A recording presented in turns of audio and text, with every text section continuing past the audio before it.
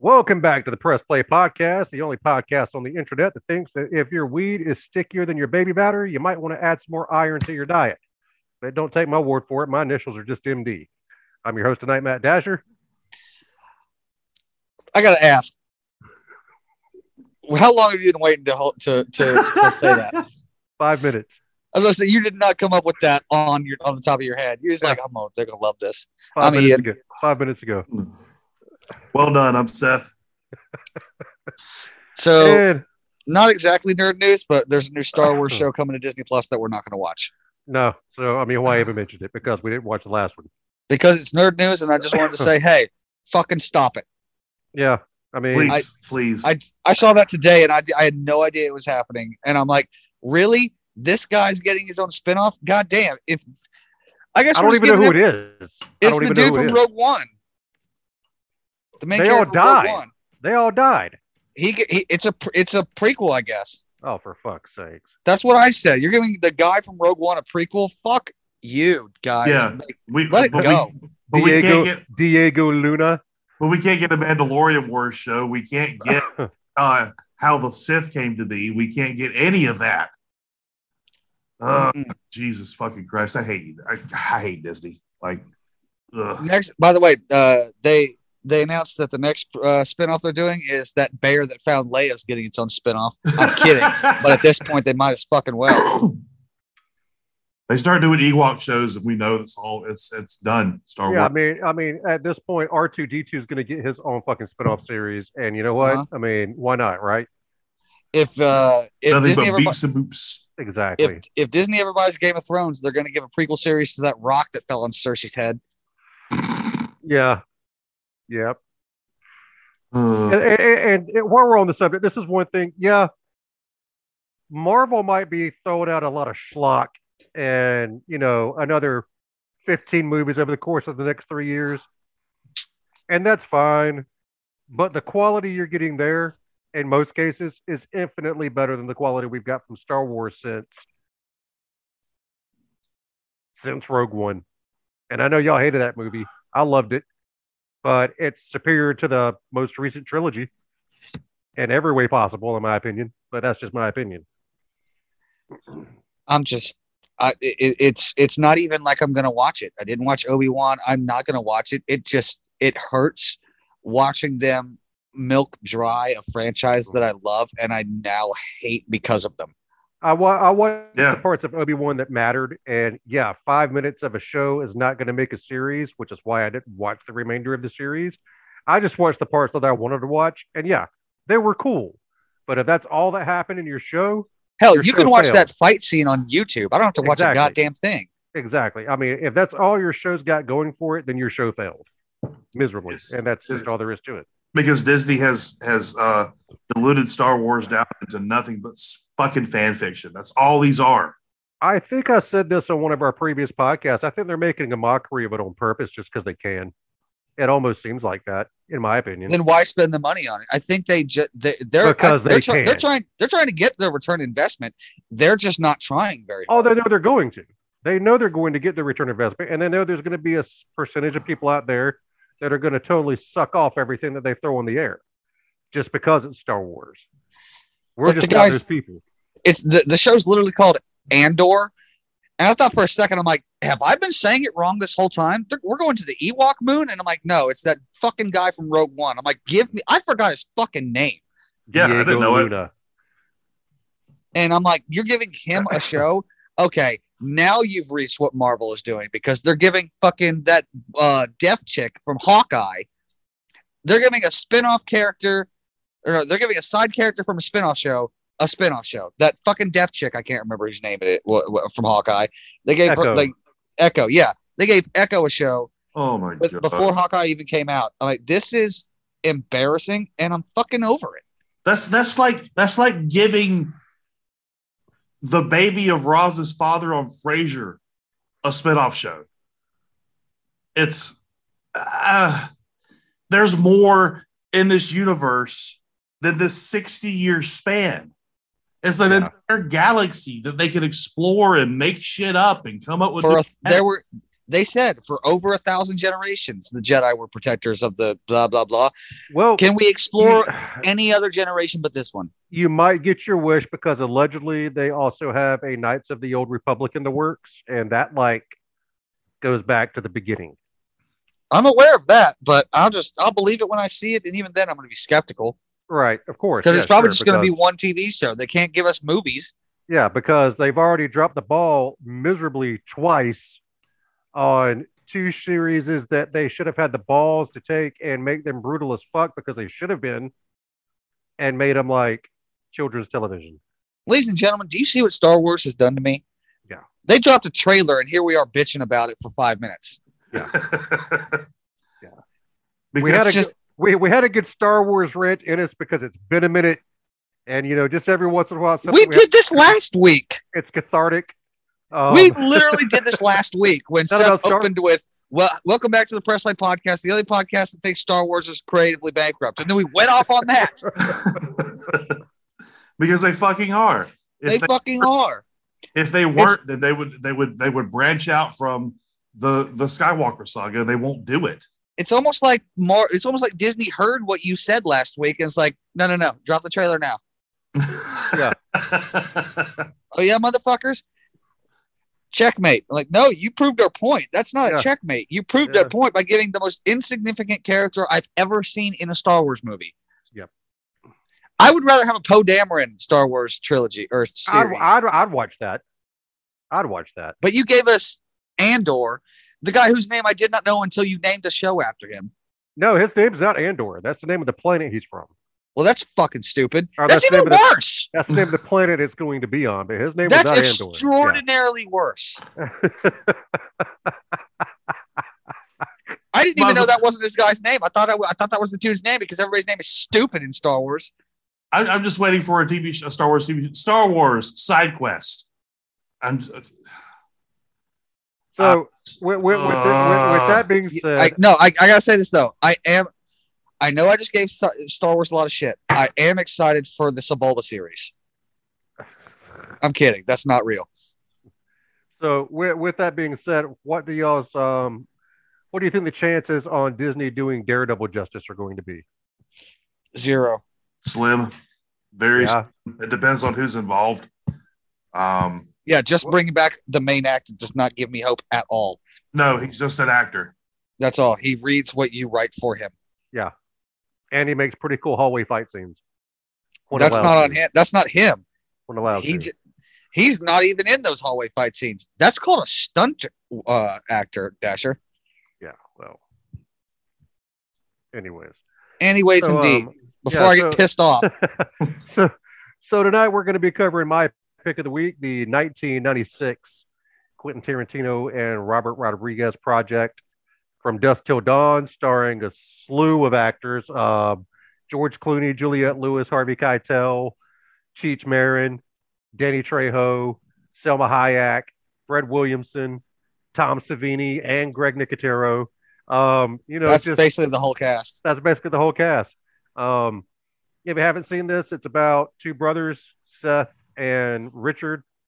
Seth played by George Clooney, Richard played by the man himself, Quentin Tarantino, who are psychopaths that break out of jail, are trying to get down to Mexico, take a family hostage in order to get to Mexico, come to a titty bar in Mexico, and why not? It happens to be infested with ancient vampires.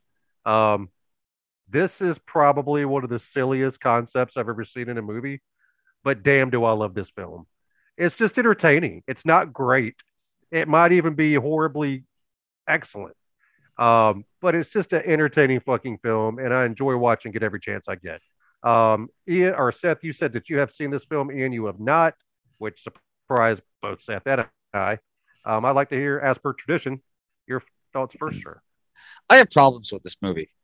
Okay. Quite a few. I did not hate it, but this movie, I can't remember which movie we talked about where I think Seth said the same thing. This movie has an identity problem because it's trying to be two different things, and it starts out as one thing, and then literally halfway through the film, it turns into another thing. And I would be okay if it would have just stuck to one. And I'll get to that later. I don't care for a couple of other things that they should have done. Tom Savini's fantastic. I love seeing him. George Clooney is probably one of the best parts of the movie. I have a problem with Quentin Tarantino's character. I will get into that. Harvey Keitel this is not, I've seen him do wonderful work. He was not on his best on this one, at least in my opinion. No, we just kind of ho-hummed around. Yeah. And I liked the vampires. And I'm going to leave it at that. Any problems I have, I will get into later. Those are just my overall thoughts. Rebel, sir. The first time I saw this movie was I was in high school back when this thing came out. Came out in 96. Yeah, I remember hating it. I remember hating this movie. Huh. I watched it again when I was in my mid to late 20s, somewhere in there, and I liked it more. This time, I laughed a lot. This is definitely a pulp grindhouse movie. Yeah. The quintessential definition. For sure. And I have kind of the same problem that Ian has with the film, because the concept, the premise they give us in the beginning of them getting from trying to escape down into Mexico, running from the cops, I wish that was the whole film, because thank you. That was fucking great. I was going to get into this. Yes, this is, like I said, it has an identity problem because it literally shifts genres halfway through. Yeah. Out of they're in the middle of this bar, and out of butt fuck nowhere, we have vampires. Mm-hmm. Yeah, this had no idea what it wanted to be, and I was totally on board with the movie I was watching. They get to the titty twister, which is what the bar is called, and then the genre just flips on its head, and now we're in a horror movie. Okay, all right. Why was all of what you showed me necessary if this is where you're going to take me? It was character development. No. It was letting you know who these two brothers are. No. It was not character development for Quentin Tarantino, because halfway through the film, when we find out they're vampires, he's the first one to go. Yeah. I thought it was going to be those two having to survive the night. Nope. He's the first victim, literally the first one. So why? And this is why I have a problem. I said it literally a minute ago. I guess I'm going to say it now. I have a problem with Quentin Tarantino's character, because if it would have stayed on the path that it was at, we would have had a fantastic film with maybe George Clooney having to make the tough call of killing his brother, because his brother is a psycho, and they give you that only to take him away with no payoff at all. It was poorly written. If we had stuck with, with Seth still trying to, always, take Richie down a peg all the time, because he's always trying to hurt someone. He's hearing shit that isn't being said. That was one of my favorite parts. I'm like, okay, this dude's literally psychotic. Yeah. Cool. Move on with the film. I am here. And when he asked Juliette Lewis in the RV, did you mean what you said back there? I'm like, okay, now we're into some good shit. Mm-hmm. And I was thinking, I remember way back when I first saw the movie, back when they were in the bar, I thought that all this shit was going to come to a head, that he was going to try to rape a stripper, and Yeah, I thought the same thing. But no, Selma Hayek turns into a monster. Yeah. I was literally thinking, because I've never seen this movie before. I had no idea where we're going to go from here. And I'm thinking, okay, you brought Richard Gecko into one of the worst possible places you can take a sex monster. You brought him to a strip club. This is going to get fascinating. Nope. No.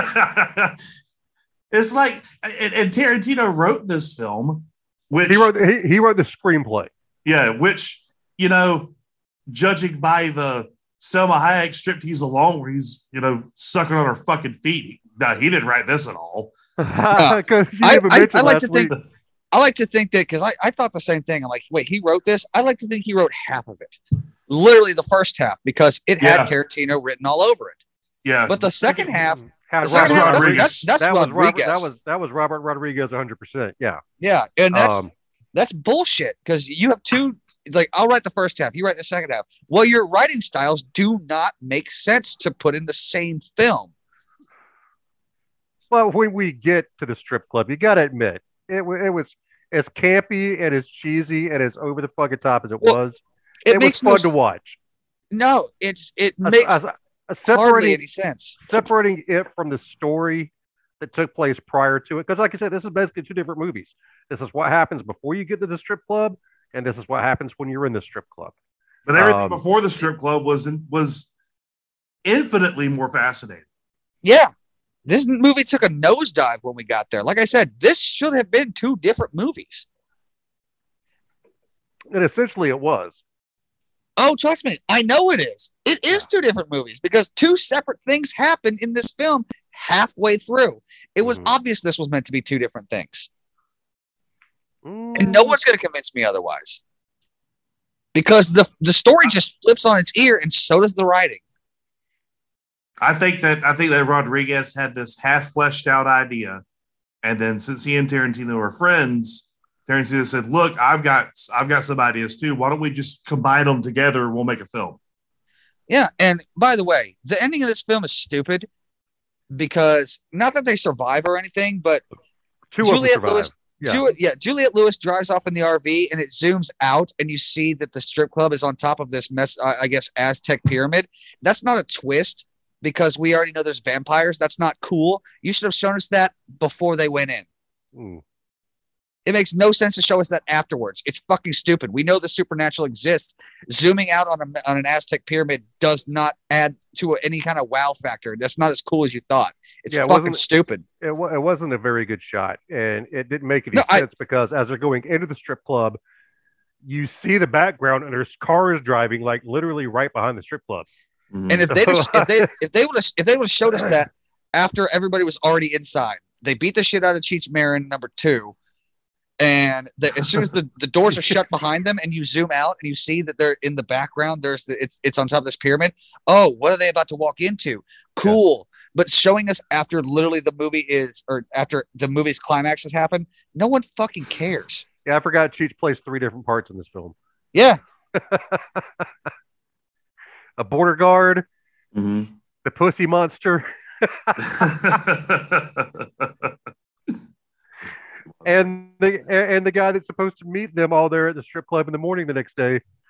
That's going to sneak him into El Rey. One of the things that I do like about this film is it ties in other Tarantino films, like when they're having the shootout in the gas station. Well, a lot of his films do that. The sheriff is the exact same sheriff that's in Kill Bill. See, and that's the thing is like, and they eat big and Planet Terror. That's the thing, though. Is like, I like how this movie started because I'm like, who are these people? They're talking for like 5 minutes, and then you realize, okay, Clooney and Tarantino are in the back with hostages, and he told that was a great start to the film. That has him written all over it. It was fantastic writing. Yeah. Why? I mean, he does like to reuse his own actors, but another thing. Juliette Lewis was better in Christmas Vacation than she was in this piece of shit. She was barely in it. Yeah. The genre turn in the middle of the movie. It turns this from a potential classic into a niche cult film. Yes. I don't think it's fair to anyone who watched it. I mean, don't get me wrong. I mean, everything from the vampires forward, because I knew it was coming, so I just laughed at it because it's just so over the top silly. And that's the intention. Well, if you're going to jar the audience, there's better ways to do it. Yeah. I mean, it could have been some sort of. You could have still used the ancient Aztec pyramid and had it been some sort of weird sex cult thing that Richie finds and tries to take over. And I don't know. That would make that.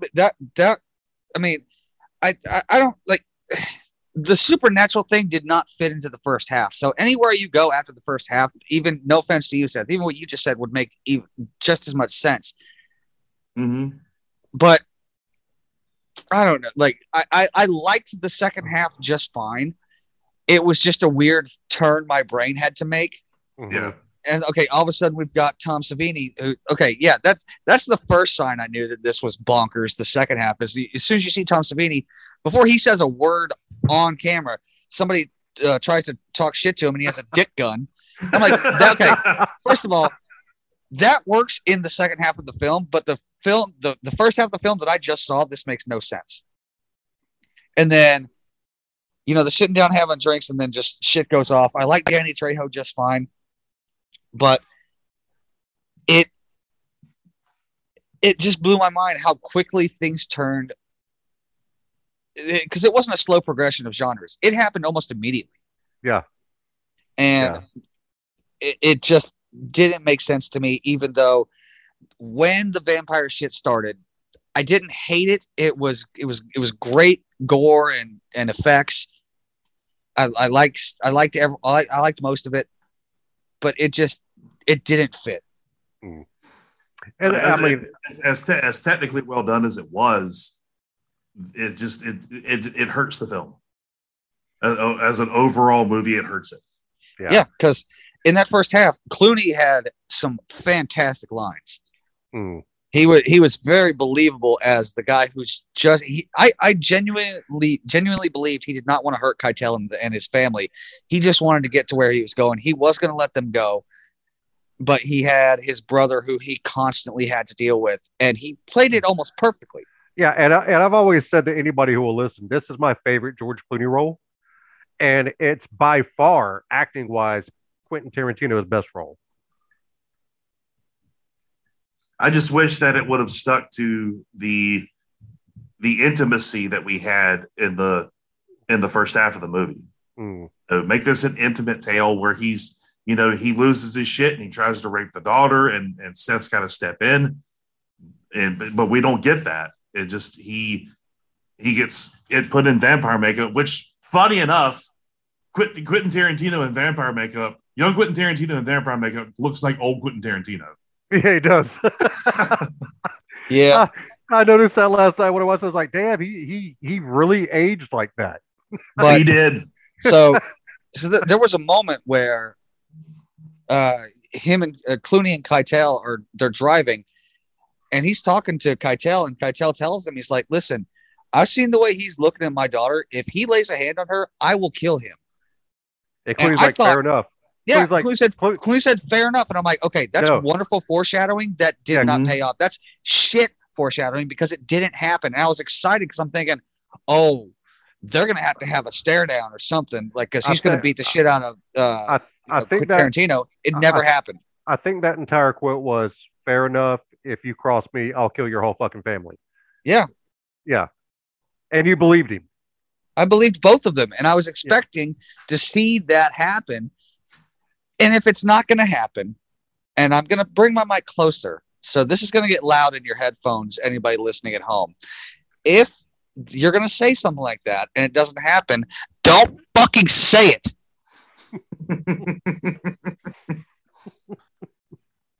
But I'm sure that in Tarantino's mind, he had some direction for that.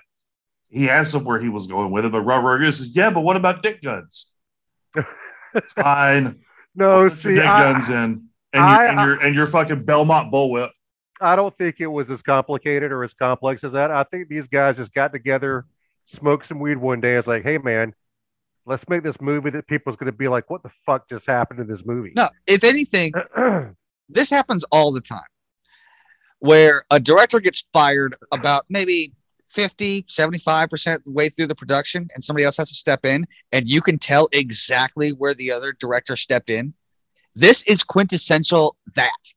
Yeah, I'm not saying anybody was fired. I'm just saying I knew exactly when somebody else took over. It wasn't in the directing. It was in the writing. I knew exactly when Robert Rodriguez took over.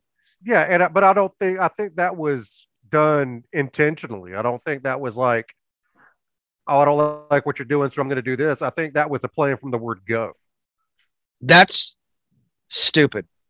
Well, not that you said that, but that if that was the actual plan. This movie is all over the place. It's not bad. Don't get me wrong. I give it a C. I enjoyed the time that I had watching it. I just wish it would have picked an identity and stuck with it, because either one I'm okay with. I'm okay with vampires, and I'm okay with the two psycho brothers trying to get to Mexico with a hostage family, and you don't know you don't know if they're going to kill anybody or if Tarantino's character is going to rape somebody. Either one of those scenarios is fine. 100% I'm on board. If you just split this movie up and made them full-length feature films, they would both go down as Tarantino's best. Yeah. We have a mesh of garbage. Like the first half of the film is something I wanted to see more of. The second half of the film is something that I accidentally saw. Absolutely. I didn't ask for it. I was like, as soon as I think it was about the time they got to the titty twister, I hit pause to go to the bathroom, and I'm like, wait, there's only 45 minutes left of this movie. And I know that there's vampires in this movie. I'm like, wow, they wasted a lot of time not getting to the vampires. They have to cram them in now. And they did. They crammed them in. Yeah, you do that by just making them show up. Like it just happens. There's no foreshadowing to it at all. None whatsoever. Because they foreshadowed more to the fact that Quentin Tarantino might rape Juliette Lewis. That was more foreshadowed, and that didn't pay off. Because and would have made for a better film. The Press Play Podcast, the only where you can say somebody get raped on film makes a film better.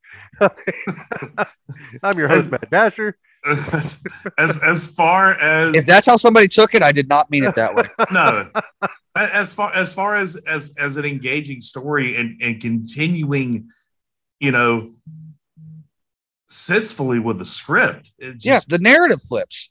It does.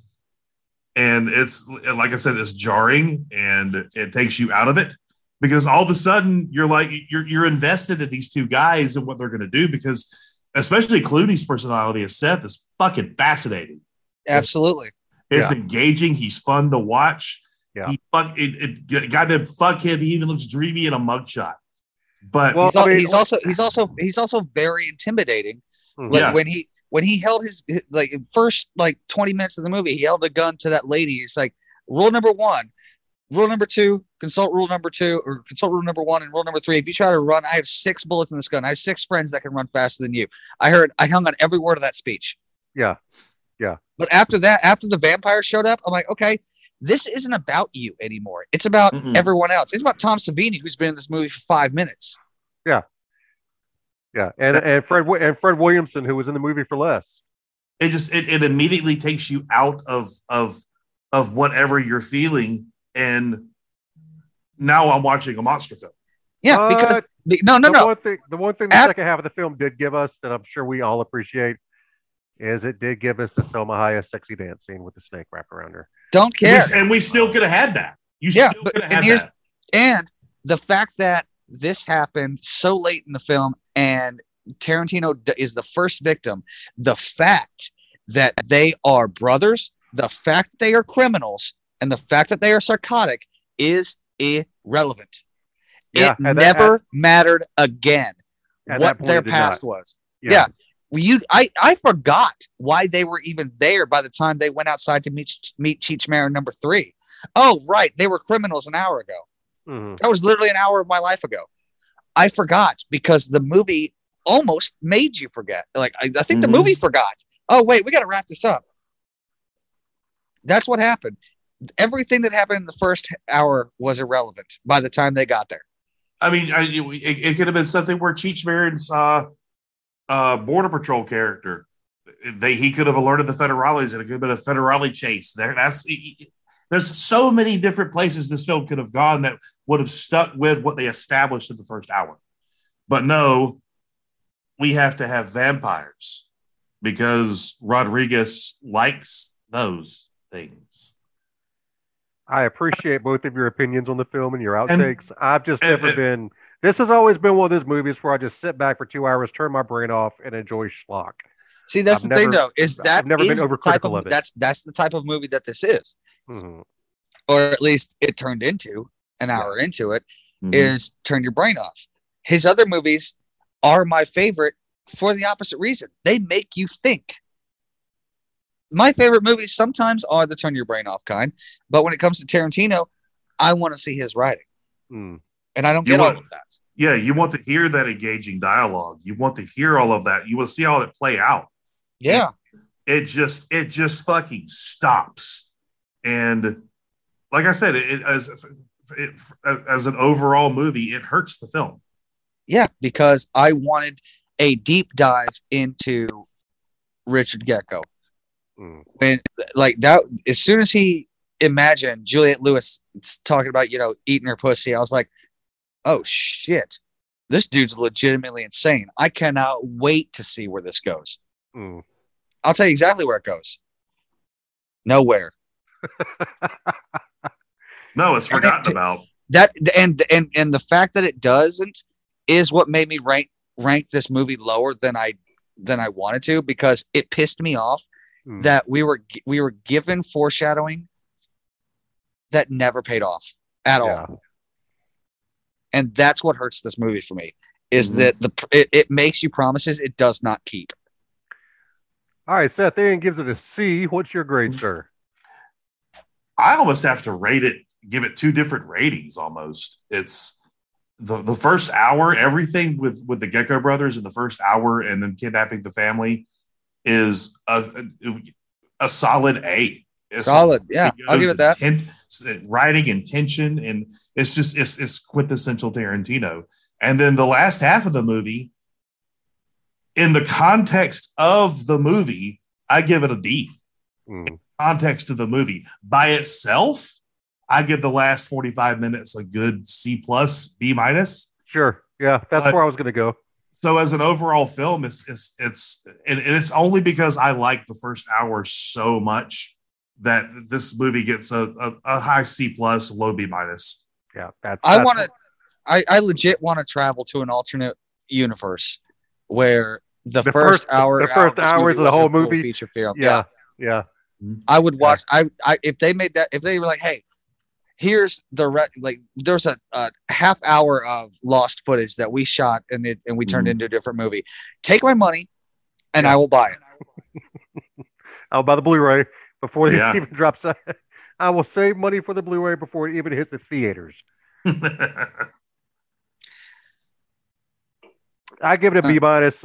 Again, I appreciate and completely understand y'all's opinion on the film. I've just never looked at it with the eyes that you're looking at it. It's just not the film to do that, in my opinion. Not knocking your opinions, obviously, because they are your opinions. I appreciate them. But I just look at this film differently. It's not something that I'm ever going to be critical of or over-criticize. It's a shitload of dumb fun. Don't get me wrong. I enjoy watching the film. This is not the last time I'm going to see it. No, it's a good time. It's just it's a wasted potential. It is. It's a lot of wasted potential. And if we do a podcast where we analyze movies, and if I'm going to overanalyze, especially this movie, we have to mention where it falls apart. Sure. And we also have to say what could have been done right. And like Ian said a minute ago, equally to your point about if there were 30 minutes of lost footage of the first hour, take my money. If there were 45 more minutes of footage of the last half hour, I still think that's a great monster film. Like I said, this is two movies.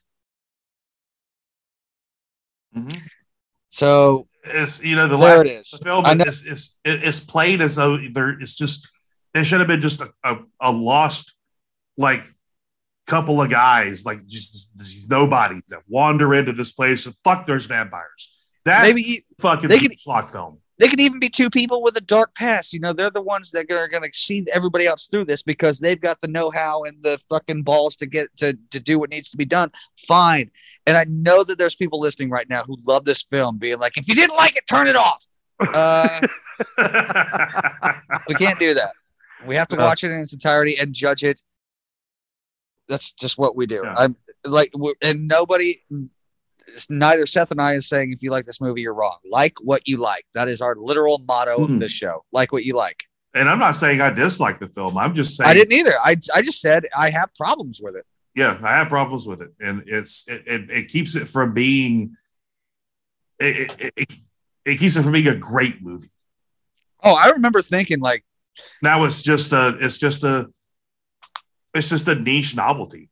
So what I'm hearing Ian say here is for the first hour he was like, "God damn it, I'm going to have to admit to Dasher that this is a great fucking film."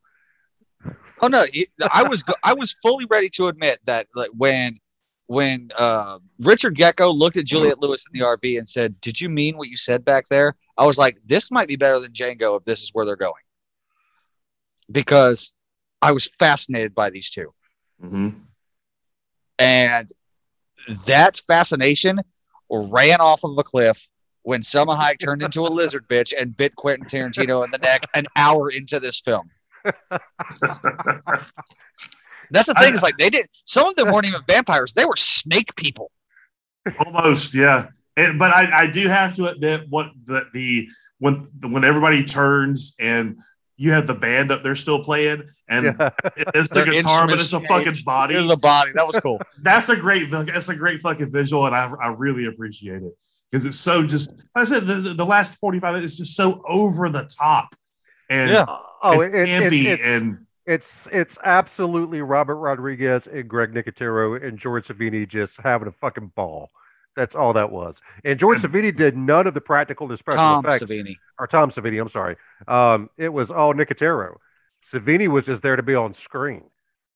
But he gave his input where his input. Oh yeah, he probably was like, "Hey, that's really nice what you got." Like, hey, Greg, I would do it. I would do it this way. I like that, but I mean, I would do it this way. Yeah, Tom Savini.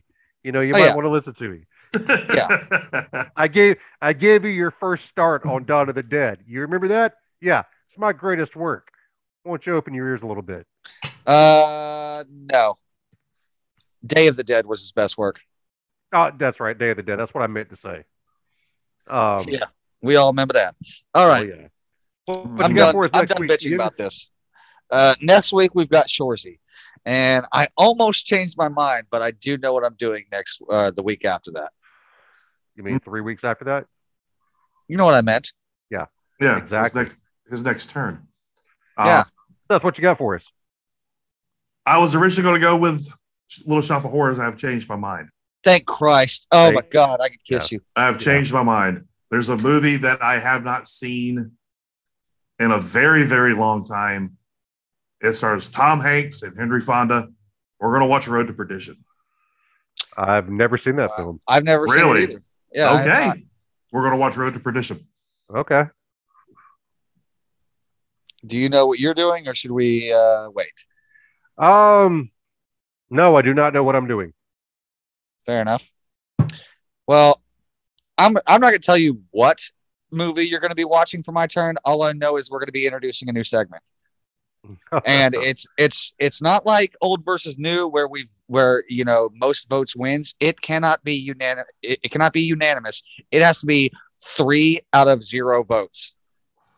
Is this movie a masterpiece? If one person decides that it's not, then it is not. All right. What's the movie called? I'm going to tell you in a couple weeks. All right. That's fine. Because I don't want you to answer me right now. I want you to go home, watch the film. Probably the extended cut would be better. And we'll decide. Extended cut. That kind of narrows it down. No, it really doesn't. There's Not a million really. of those. Yeah, you're an idiot. I was being sarcastic. Yeah. Nice back pedal. Love it. Yeah. Yeah. You make beeping noises when you back up like that? All right. It's been real. It's been fun. It's been real fun.